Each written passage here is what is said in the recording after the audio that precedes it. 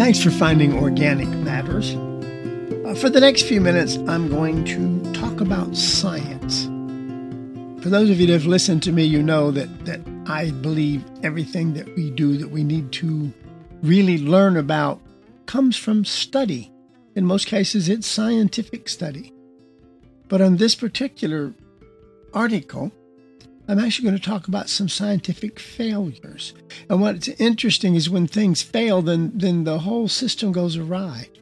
Dr. Fauci is one that's just leaving us, incidentally. I think he was a great guy. Most people do. But a few people didn't think he was because he made some big mistakes. He was in the business almost 50 years, folks. Part of science's greatest achievements are from failures. Not because everything you do, and a scientist that knows what he's doing moves on. He learns from that failure, and that's how he ends up with the right answer many times. So let's talk about failures in science and kind of guide him to why I believe that whether it's the politicians or the scientists or your teacher at school, just blatting things out, you don't have any scientific material or scientific facts behind, is just not right, and it's become big. The word fake news is everywhere now, and it's a good deal of it is not backed by any real quote-unquote scientific fact. You know, when most people think of science, they recall news articles detailing logical and coherent stories that reach a satisfying conclusion. Oh boy. Each neatly packaged piece of research is then further condensed into, in many cases, an eye-catching title that showcases the main finding of that particular fact. Nevertheless, this presentation of science does not recognize that many years, sometimes many years, of research are preceding the report, not to mention the countless failed experiments. Simply put, failure is fundamental to the scientific process. Another way maybe to put it is that failure is actually the backbone upon which all great science is built. With the recent events, for instance, of the pandemic, many are witnessing the scientific process unfold before them in real time, in most cases for the first time. The countless U-turns in the reality of the time it takes to produce anything tangible can be disheartening. But this isn't an isolated example, folks. It's just science in progress. For instance, just for an example, astronomer and assistant professor Erica Hamden from University of Arizona recently spoke about the numerous setbacks her team faced over a 10-year period working on a single project. During the talk, Hamden summarized the pursuit of science in a single sentence. The reality of my job is that I fail almost all the time, but I still keep going. The sentiment is echoed also in a book I found called The CV of Failures. That's the constant velocity of failures, written by Johann Haushofer, an assistant professor of psychology at Princeton. In it, he states, most of what I try fails, but these failures are often invisible, while the successes are visible. Open discussions about failure are vital for normalizing the reality of what science really is. Let's reach out a little further. Resilience and perseverance in the face of challenges can result in an astounding discovery. For example, the first image of a black hole, which was released just last year, folks, was only made possible through the dedication of over 200 scientists over the course of over 2 years. In the pharmaceutical industry, where discovery can remain elusive for even longer, it takes a drug 12 years on average to make it to the market. Moreover, over 90% of drug candidates fail during the development process. They never get here.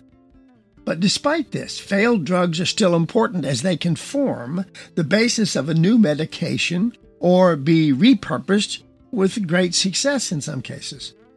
Thalidomide was originally developed as a morning sickness medication but was pulled from the market due to its causing developmental defects. I had a good friend that was born as a thalidomide baby and unborn children. Now, however, this same drug, thalidomide, is used to treat certain cancers and is shown to increase overall survival rates tremendously. In addition, failures and mistakes may lead to their own discovery. Classic example of this is the discovery of the first antibiotic. You'll know what that is, penicillin, which revolutionized the treatment of bacterial infections from that point on in history.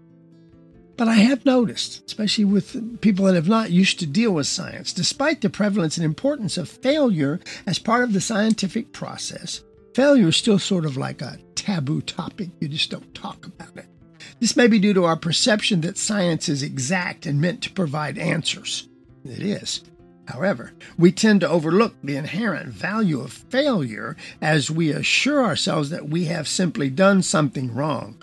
Moreover, there's little incentive to openly discuss failures due to the competitive environment in research and the publication bias towards only positive results. And maybe another way to look at it, for example, a study that reports a novel protein interaction that will be more likely to be published over a drug that did not produce any effects when screened.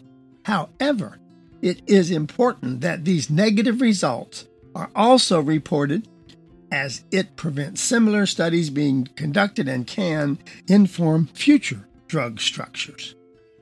Ignoring failure can actually have a number of consequences. Scientists may leave research due to the feelings of inadequacy. They really give up. Multiple groups may run the same doomed experiment in tandem, and researchers are unable to make informed hypotheses due to the glaring gaps in the available information they have. The combination of these factors hinders innovation and progression, thus limiting the ability to push the boundaries of what we call scientific knowledge.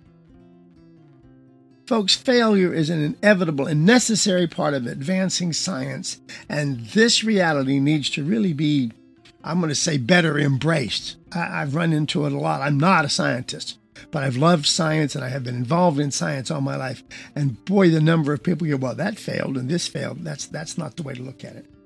More work and discussions really needed. Only by knowing both the successes and the failures can we be at the frontier of science. This is really just a summarization. Without failure, we lack a complete picture of science. That's the only way I know to put it. So think about that. Yes, when you hear of a failure, you know what that tells you? You're one step closer to a success.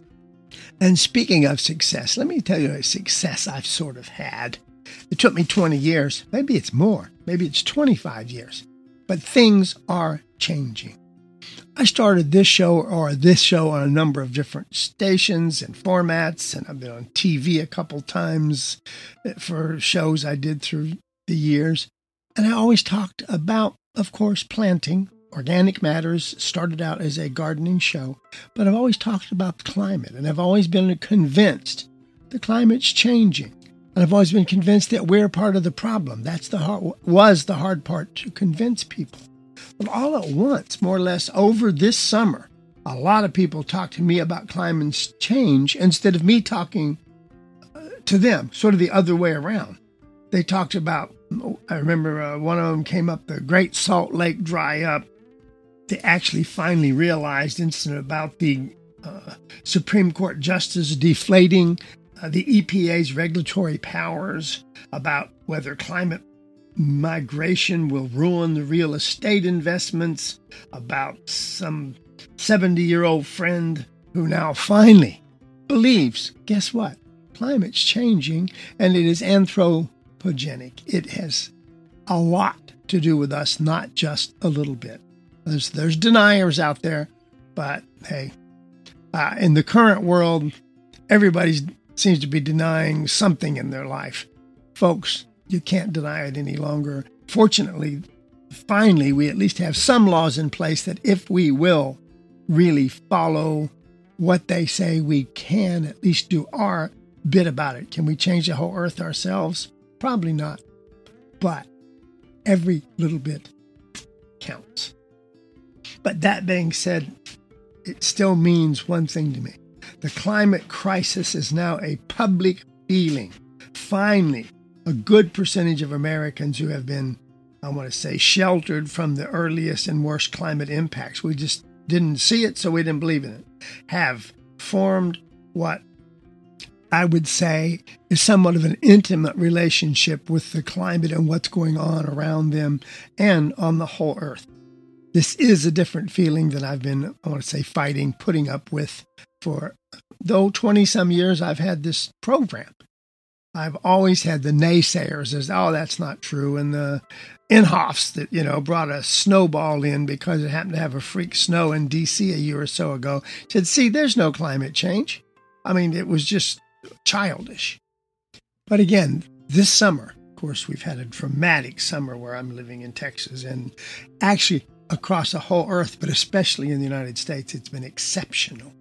It is finally making, pardon the pun, a lot of people see the light or feel the weather or whatever. Be aware of the climate. They have a new, I want to use the word I maybe I already did, a kind of an intimate relationship with the world around them now that they just ignored before.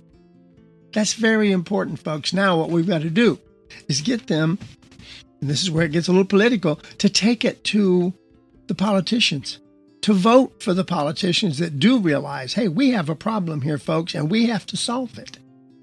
We created it. We can fix it. Now, probably not in my lifetime. Matter of fact, some of it is probably irreversible now. We're going to have to live with it, or our relatives, our kids and their kids after us for many, many years.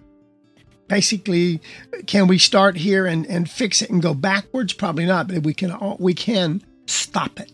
And that's the best thing I know how to do. And the only way we can do it is not, you and I can put in our LED bulbs. I tell everybody that. You and I can conserve water. We can quit throwing plastic in the ocean. We can all help in that way. But the real thing we're going to have to do is get a grip on it as a public being, as all of us eventually worldwide takes the time to get the people in office that do consider what's going down the road 10, 20, 30 years from now, not the next 4-year voting period. And that's about all of them care about. Let me just kind of cut it short there. Okay, folks, I'm going to stop from here. But you've got the point. Thanks for staying tuned to Organic Matters.